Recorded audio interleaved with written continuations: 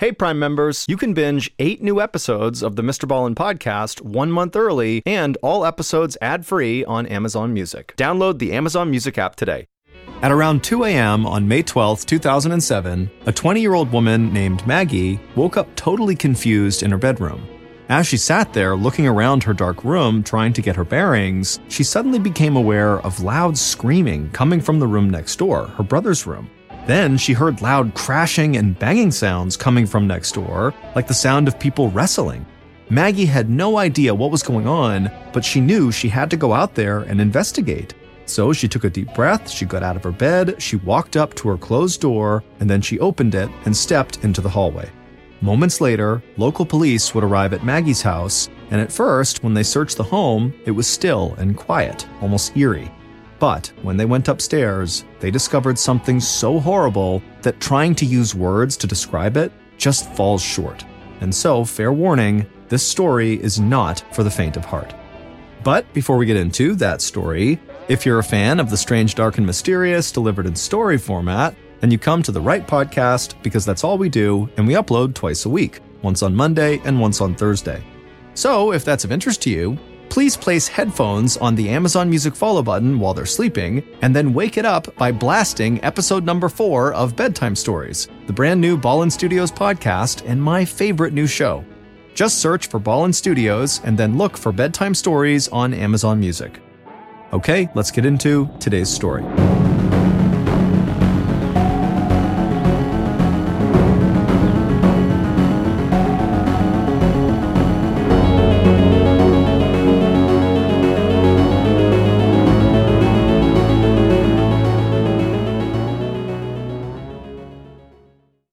Angie's List is now Angie, and we've heard a lot of theories about why. I thought it was an eco move. Fewer words, less paper. No, it was so you could say it faster. No, it's to be more iconic. Must be a tech thing. But those aren't quite right. It's because now you can compare upfront prices, book a service instantly, and even get your project handled from start to finish. Sounds easy. It is, and it makes us so much more than just a list. Get started at Angie.com. That's ANGI, or download the app today. This episode is brought in part to you by Audible, your go-to destination for thrilling audio entertainment. Whether you're looking for a hair-raising experience to enjoy while you're on the move, or eager to dive into sinister and shocking tales, Audible has an exclusive collection of thrillers from best-selling authors that will keep you on the edge of your seat. Like James Patterson's first audio-only thriller, The Coldest Case. Experience stories like never before, where every chilling detail is brought to life by captivating sound design. Plus, as an Audible member, choose one title a month to make yours forever. And now, new members can try Audible free for 30 days. Just visit audible.com/WonderyPod or text WonderyPod to 500-500. That's audible.com/WonderyPod or text WonderyPod to 500-500.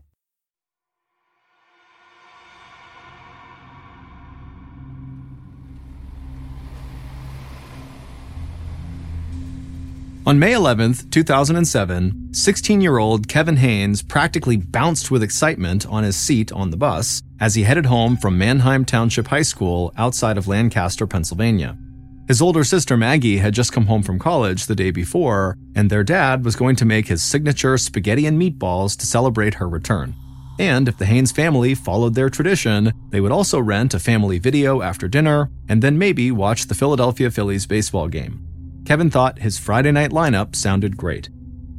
Kevin and his sister Maggie were not super close, partly because Maggie was 4 years older, but Kevin looked up to Maggie. She was cool and stylish and so athletic, she actually ran for the Bucknell University track team. And Maggie admired her brother right back, even bragging about him to her college friends. Kevin was a straight-A student in his school's gifted program and a member of the school's Quiz Bowl team, which competed against other high schools to show who was the smartest. And his big sister had plans to make Kevin even better. This summer, she had promised to fix his nerdy fashion sense. She told him no more knee-high white socks with khaki shorts. Kevin chuckled to himself as he rode along at the idea that his sister was going to fix him. He was a very modest young man, his round face turning bright whenever he became the center of attention. And he would never brag. But Kevin knew that he was doing a lot of things right already. He was close to getting his Eagle Scout badge from the Boy Scouts, and he had just passed his driver's test. He was a homebody by nature, but he was emerging as a young man ready to take on the world. The evening before, he had gone to a meeting at his school about a class trip to Germany in July. Kevin's family, like so many in eastern Pennsylvania, traced their ancestry to Germany, and Kevin had always dreamed of visiting. Finally, it was actually happening, and, best of all, his roommate on the trip would be one of his two best friends, Alec Kreider.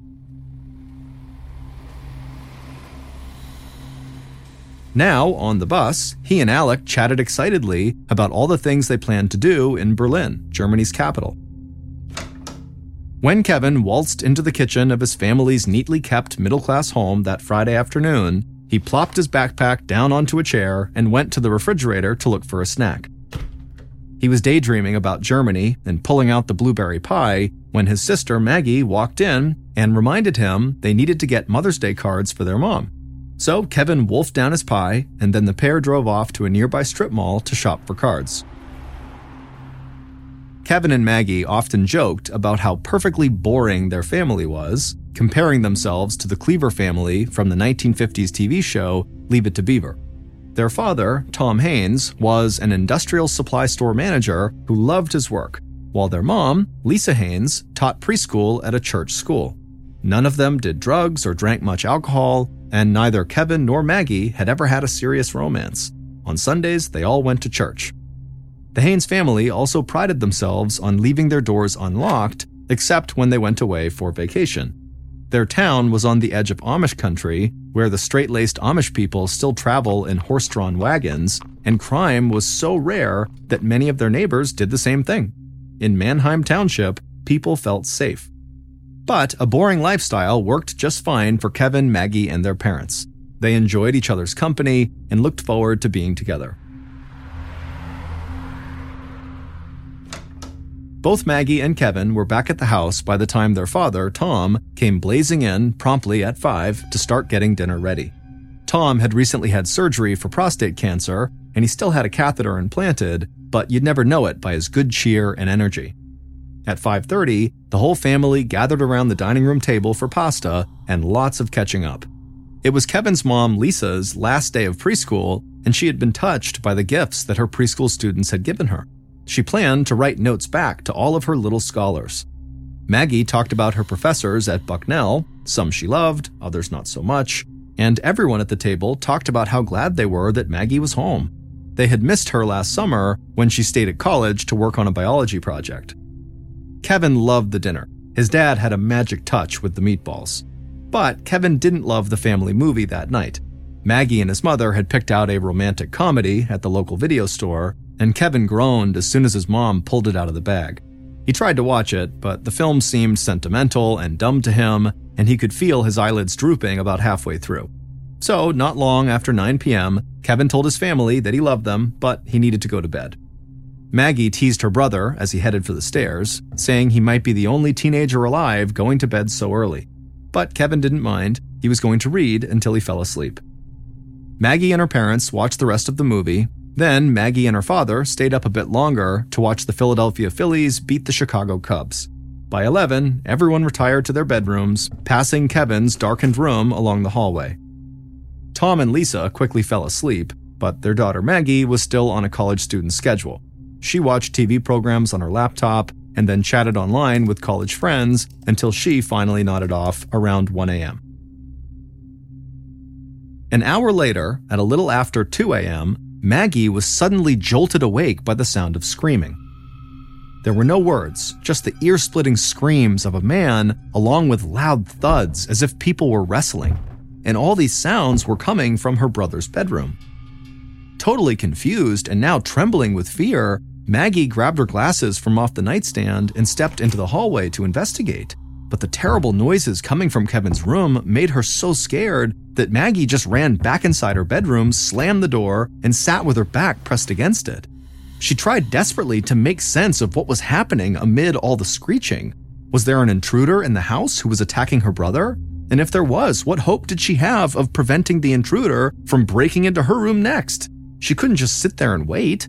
So Maggie summoned all her courage and ran across the hall to her parents' room where the light was on. Her father was lying motionless while her mother was sitting at the end of the bed, hunched over and crying hysterically. When Lisa Haynes saw her daughter, she told her in a voice barely above a whisper, "Go get help." Maggie didn't need to be told twice. She ran wildly down the stairs and out into the cool spring night, banging on one neighbor's door after another until finally one woman turned on a light and let her inside. Maggie told her that she had no idea what was going on inside of her house, but judging from her mom's hysterics, she feared it had something to do with her father's prostate cancer. And so whatever was going on, Maggie said, we need the police right now.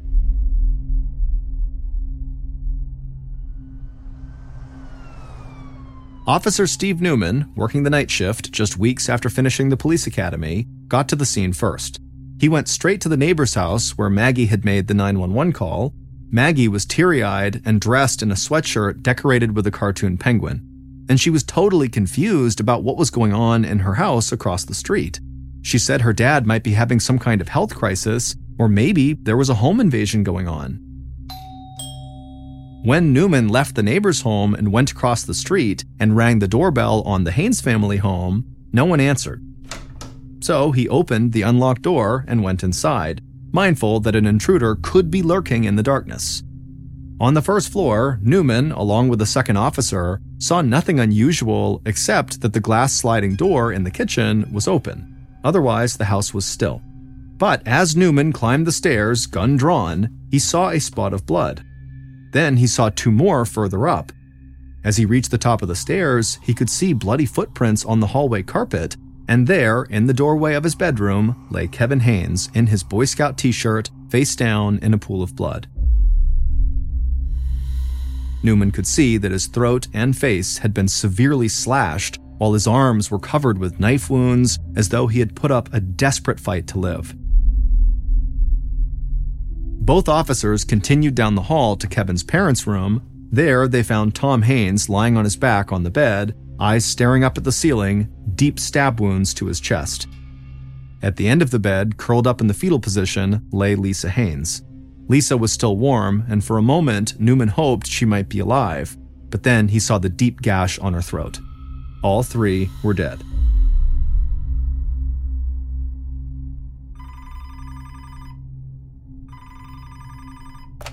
Detective Alan Lead grabbed the phone on the second ring when the 911 dispatcher called a little after 3 a.m. The 57-year-old detective called himself the old dog of the Manheim Township Police, and he had plenty of experience answering emergency calls in the middle of the night. Bald and bespectacled, Lead could pass for a high school teacher, but in reality, he was a hardened investigator who had just finished investigating a shooting at a local tavern the day before. He was also a veteran of the Vietnam War who had learned a valuable lesson a long time ago: treat people the way you would want to be treated. The other detectives looked up to Lead, and they often went to him for advice about their cases. The dispatcher told Lead that something terrible had happened at 85 Peach Lane. Lead did a double-take when he heard the address. Peach Lane was in one of the most peaceful and pleasant neighborhoods in the whole town, an area where police were seldom called. He asked the dispatcher if it was some sort of domestic disturbance, and they just said, "No, that's not what happened. You'd better get over there."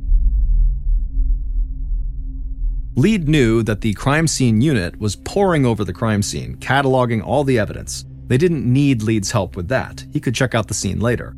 Right now, Lead needed to talk to the only surviving witness, Maggie, and by now, Maggie was on her way to the police station. So Lead got dressed, jumped in his car, and headed into the office.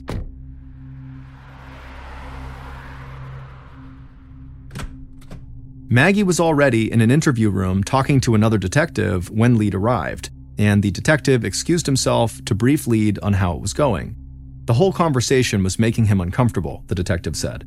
Maggie seemed relaxed and chatty, and she kept talking about her family in the present tense as though they were not dead. The detective said she didn't seem like a woman who had just lost her entire family. Lead looked through the one-way glass into the room where Maggie was still sitting, occasionally looking up and smiling in their direction.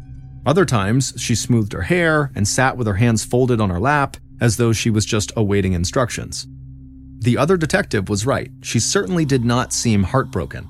But Lead said that the most important thing they could do right now would be to get as much information out of Maggie as they could. For all they knew, the killer could be planning to strike again, so time was of the essence.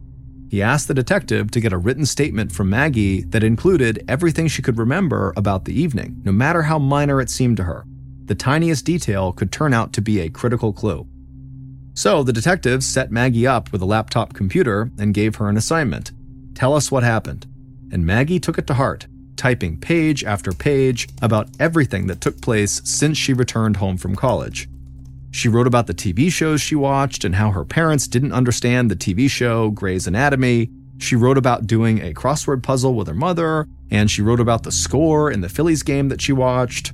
But when Maggie got to the moment that she heard screaming from her brother's bedroom, her account became less and less specific. She never saw the intruder. She didn't realize her parents had both been stabbed, even though she was in their bedroom with the lights on. And she never investigated what was causing all the noise in her brother's bedroom. When she needed to describe her reaction to learning that her family was dead, she wrote simply, quote, "and you know the rest," end quote. Lead and the other detectives didn't know what to think. Some details in Maggie's statement were touching, depicting an unusually close family. But it's a basic principle in police investigation that when a witness fills their statement with irrelevant details, they may not be telling the whole story. Lead didn't think of Maggie as a suspect, but it did seem odd that the killings came just 2 days after she returned home from college and that she was miraculously spared. It was also strange that she had seen so little of the loud, bloody attack unfolding all around her in her home. But Lead thought to himself that Maggie's performance was so bad that she had to be telling the truth. After all, if Maggie was connected to the crime in any way, wouldn't she put on a major display of grief to cover her tracks? As dawn broke over Mannheim Township, Lead was facing perhaps the most appalling murder case in his town's history, and he had little more to go on than the quirky personality of the lone survivor.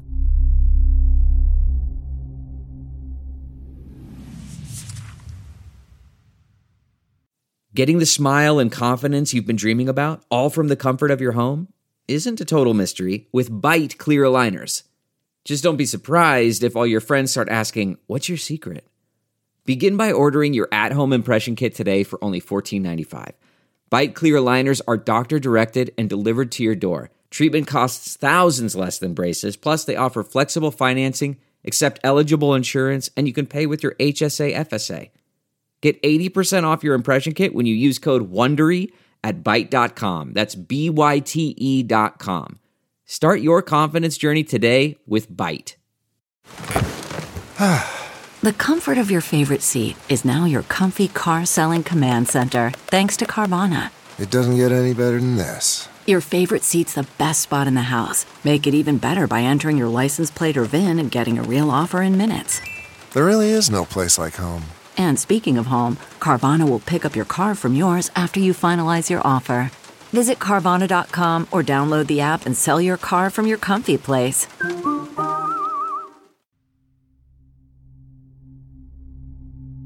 The slaughter of a respectable family in a picture-perfect neighborhood where people leave their doors unlocked was an irresistible story to the national news media. By late on Saturday, May 12th, the same day as the murders, the crime was on CNN and other big national networks, all of them pointing out that the killer or killers were still at large. The people of Mannheim Township were scared that a psychotic killer was on the loose in their community, and police started giving Maggie around-the-clock security protection.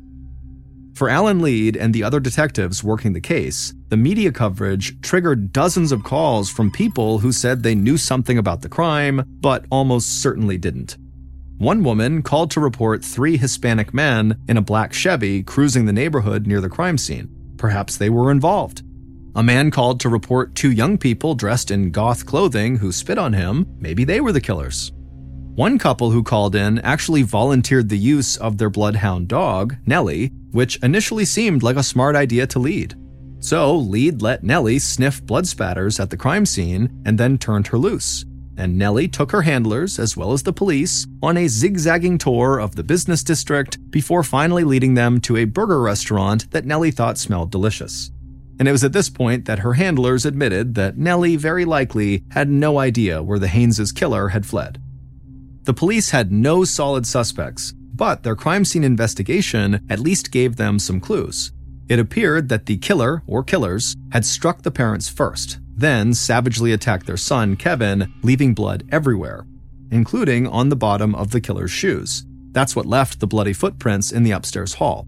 If they could find the shoes that matched the prints, they would have their killer. Despite the extreme violence, there was no sign of robbery. Lisa Haynes' jewelry and other valuables in the house were undisturbed. Whoever killed the family had likely targeted them for some reason other than money.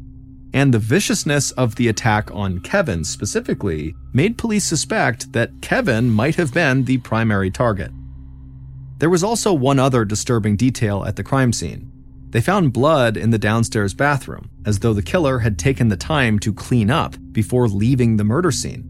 Their killer, it seems, was not remotely in a hurry. Maggie's role in all of this, if any, remained a mystery. Almost immediately, rumors spread that a former boyfriend of Maggie's could be the killer, but Maggie had never had a serious boyfriend. Lead asked an FBI analyst to read Maggie's written statement to see if he saw signs of deception about the murders. The analyst said they did not. And so it seemed to Lead that people were gossiping about Maggie mainly because she was the only family member to survive.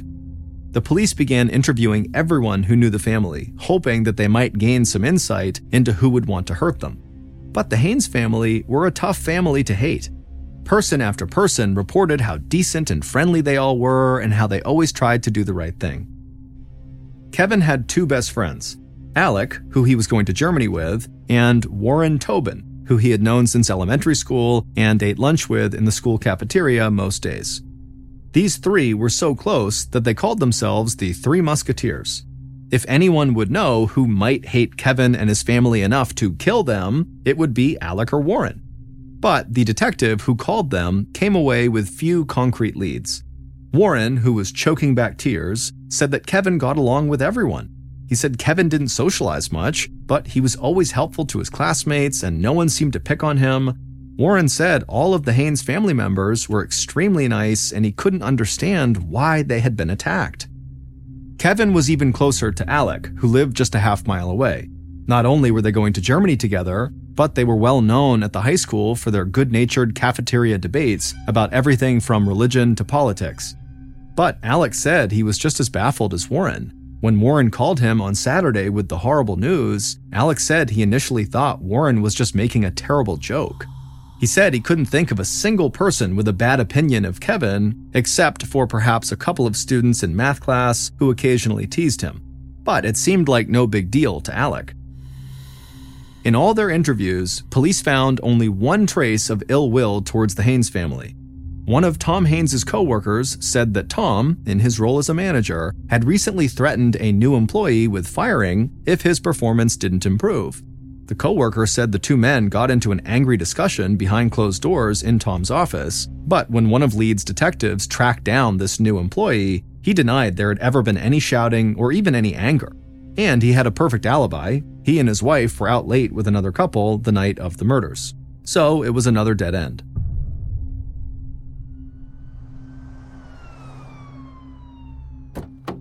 Then, on May 15th, so 3 days after the murders, Lead got a call from an alert trooper in North Carolina who had pulled over two men in their 20s for speeding and then discovered they had been smoking marijuana as well.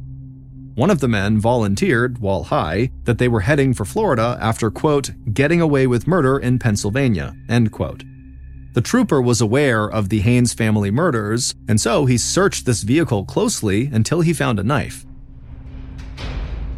Both of these men were locked up in the Johnson County Jail, the trooper told Lead, if he wanted to send someone to question them.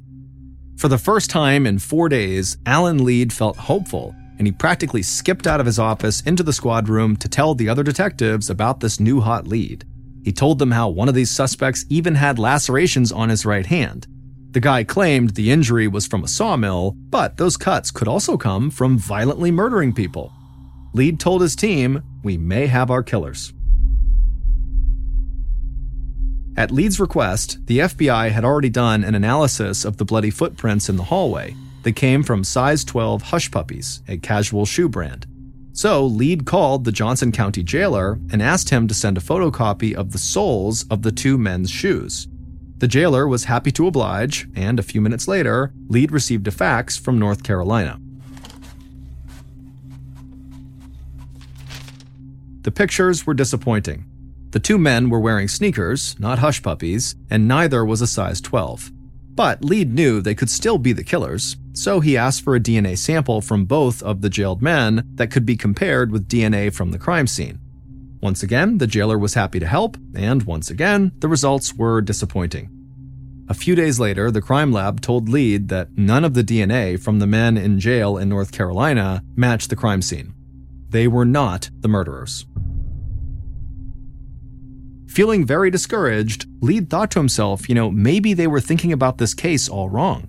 The FBI had told investigators that the murders had the earmarks of a crime by someone who knew their victims, not a crime committed by strangers.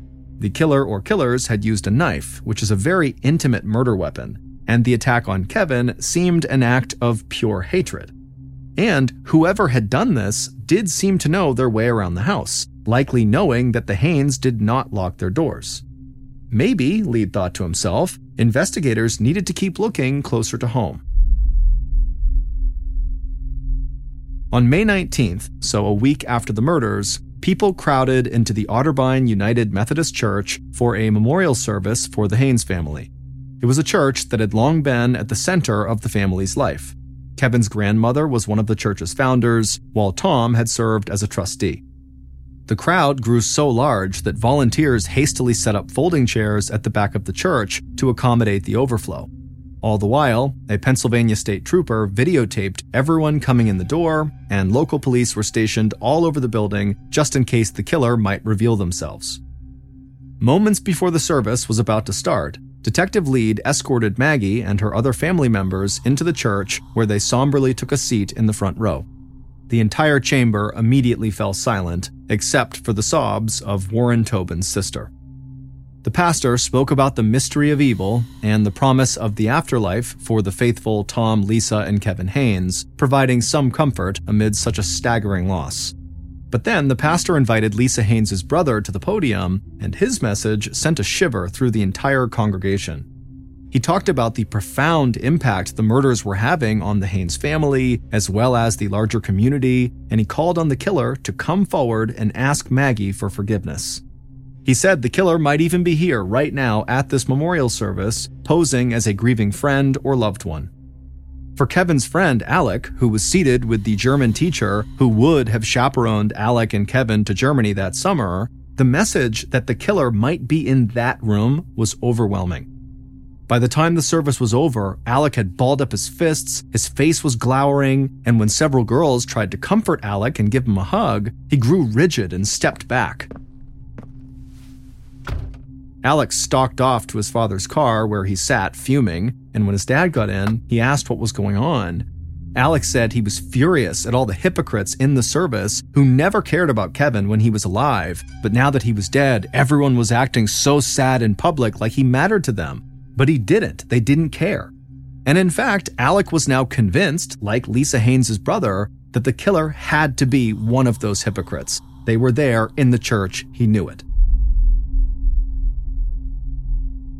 By May 22nd, so 10 days after the murder, Lead and his team were no closer to making an arrest, and the detectives were starting to disagree amongst themselves about how to move forward. Several believed that Maggie had not told them everything she knew. Maybe Maggie was not involved in the crime, but she could be holding back details about the family's history or something that happened on the night of the murder that could help them solve the case, and so they wanted to bring Maggie back to the police station for more questioning. Lead didn't like the idea. Maggie had answered their questions over and over again, often giving investigators more details than they really wanted. What more could she have to say? And Lead feared that Maggie might have a serious emotional breakdown if they asked the same questions again as though they didn't believe her earlier answers. But Lead ran the team like a democracy, and when the other detectives outvoted him, he agreed to question Maggie one more time. At 11 a.m. that morning, Lead walked into an interview room and sat down across from a now somewhat resentful Maggie Haynes. But to Lead's surprise, Maggie did have more to say. As Lead asked question after question in his gentlest voice, Maggie energetically responded. As Maggie recalled the unfolding attack on her family, she said she could smell the blood when she stepped from her bedroom out into the hall.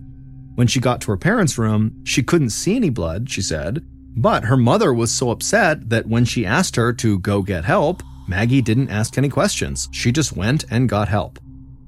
In the moments after Maggie had learned that her parents and brother were dead, she said the first person she wanted to call was the head of her prayer group at college. She wanted to know why God would let something so terrible happen. And then Maggie started to cry. By the time she walked out of the police station, Alan Lead was convinced of two things. One, Maggie had nothing to do with the crime. And two, she had told them everything she knew.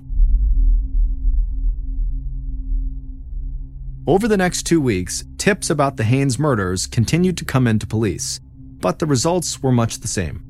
They put a microphone on one informant who claimed that a guy named Amani had confessed to invading the Haynes' home and then, quote, taken care of, end quote, the people inside. But after 2 weeks of eavesdropping on Amani's conversations, all police heard about was Amani bragging about women, drugs, and guns. He did not seem to know anything about a triple murder. Meanwhile, one of Kevin's best friends, Alec Kreider, who had become really angry at the memorial service, convinced the killer was amongst them, he started to break down. In the first days after the killing, his parents worried that he was keeping his grief about Kevin's death inside, becoming even more silent and withdrawn than usual. Alec had never had an easy time expressing his feelings, and he didn't have a lot of close friends aside from Kevin and Warren. And then, in early June, 3 weeks after the murder, Alec began talking about suicide on the phone with a girl he had a crush on. Her name was Carolyn. On June 5th, he told Carolyn he had a loaded gun and he didn't think he was going to make it through the week. Carolyn's heart started racing when she heard this because she feared Alec really was going to kill himself, maybe even on the phone with her at that very minute. She managed to get the attention of her aunt who lived with her, and she let her know that she had a suicidal boy on the phone. Carolyn gave her aunt Alex's address and said she had to go there to warn Alex's mother. Carolyn then kept Alec on the phone until her aunt spoke to Alex's mom, and Alex's mom called 911. When Alec finally came out of his bedroom, there were several police officers waiting who tackled him and then handcuffed him to prevent him from hurting himself. Detective Lead had come with the 911 response when he heard the call, in part because he knew Alec better than anyone else in the department from the Haynes investigation. Lead walked next to Alec as he was gently led out of the house towards a squad car, and as he walked, Lead put his arm around Alec and just said, how are you doing? And all Alec would say was, the world is a terrible place.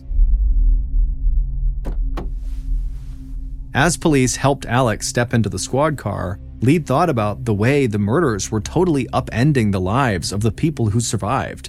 Lead was convinced that Maggie was on the edge of a breakdown, and now one of Kevin's closest friends was cracking up. He couldn't help but agree with Alec. The world is a terrible place. The next day, on June 6th, Alec was involuntarily committed to a mental hospital to be held for at least a week. For the next 6 days, Alec was kept in a locked ward and not allowed to have any contact with anyone outside of the hospital except for his parents. All the while, Alec wrote letters that he intended to send to Caroline. Finally, on June 12th, Alex's parents were scheduled to come to the hospital for a family therapy session, and Alec was looking forward to seeing them. But Alex's parents had bad news. Carolyn did not want to have a romantic relationship with him. After all the suicide talk and threats of violence, Carolyn's aunt told them that the teen only wanted to be friends, nothing more. The second Alec heard this, he seemed to just crumple in his chair and let out a laugh that was anything but amused. He looked at his parents and told them bluntly to get out of the room. He needed to speak to his therapist alone. The therapist was only in the room with Alec for a few minutes before she emerged looking like she had seen a ghost. She told Alex's parents that Alec really needed to tell them something. and what Alec had to say would blow the Haynes family murder case wide open. Based on what Alec and his parents told investigators, here's what really happened to Tom, Lisa, and Kevin Haynes on the night of May 12th. A little after 1 a.m., the killer got dressed in dark clothes, including a baseball hat with duct tape over the team logo and hush puppy shoes. Then they grabbed a flashlight and a knife and began the relatively short walk to the Haynes' household. When they got there, the killer knew the door would be unlocked, so they opened it up and silently walked through the house, up the stairs towards the bedrooms. First, the killer went into the parents' room and quickly killed Tom Haynes with 2 deep stab wounds to the chest. The killer also stabbed Lisa Haynes, but she was still alive when the killer left the room. The killer then walked down the hall to Kevin Haynes' room, and he began stabbing him as he slept. But Kevin woke up and began to fight back. Kevin managed to get out of his bed and began crawling towards the door, but the killer caught up to him and then mortally wounded him with a slash to the throat. The screams that woke Maggie up were the sounds of her brother's dying moments. Maggie's appearance in the hall surprised the killer, who didn't realize she'd be home from college. But once she fled to get help, the killer forgot about her and just went back to the parents' room and slashed Lisa's throat, killing her as well. The killer then walked downstairs and casually washed their hands in the bathroom before slipping out the sliding glass door in the kitchen back out into the night. Alec had been carrying his horrendous secret around for weeks until he just couldn't bear it any longer. His rage over what had happened had grown day by day until he couldn't take it anymore and he decided to kill himself.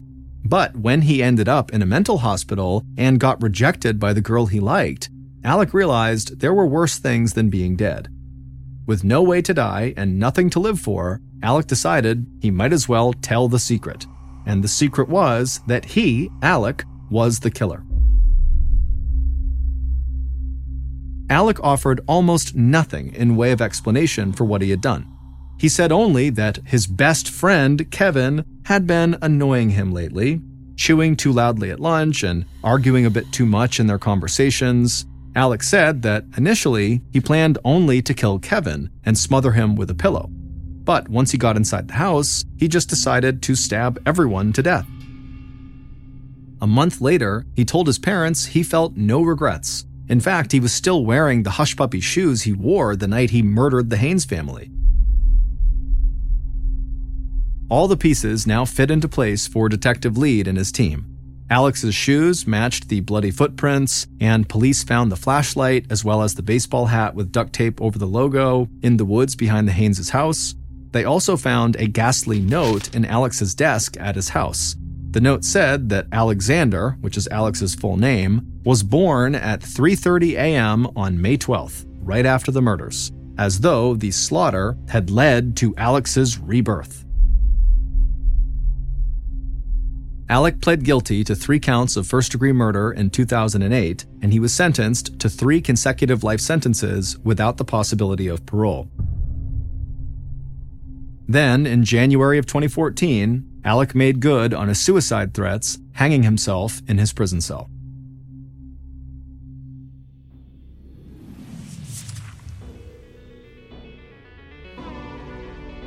Thank you for listening to the Mr. Ballin podcast. If you enjoyed today's story, be sure to check out our YouTube channel, just called Mr. Ballin, where we have hundreds more stories just like this one, many of which are not available on this podcast. They are only available on YouTube. Again, that YouTube channel is just called Mr. Ballin. So that's going to do it. I really appreciate your support. Until next time, see ya.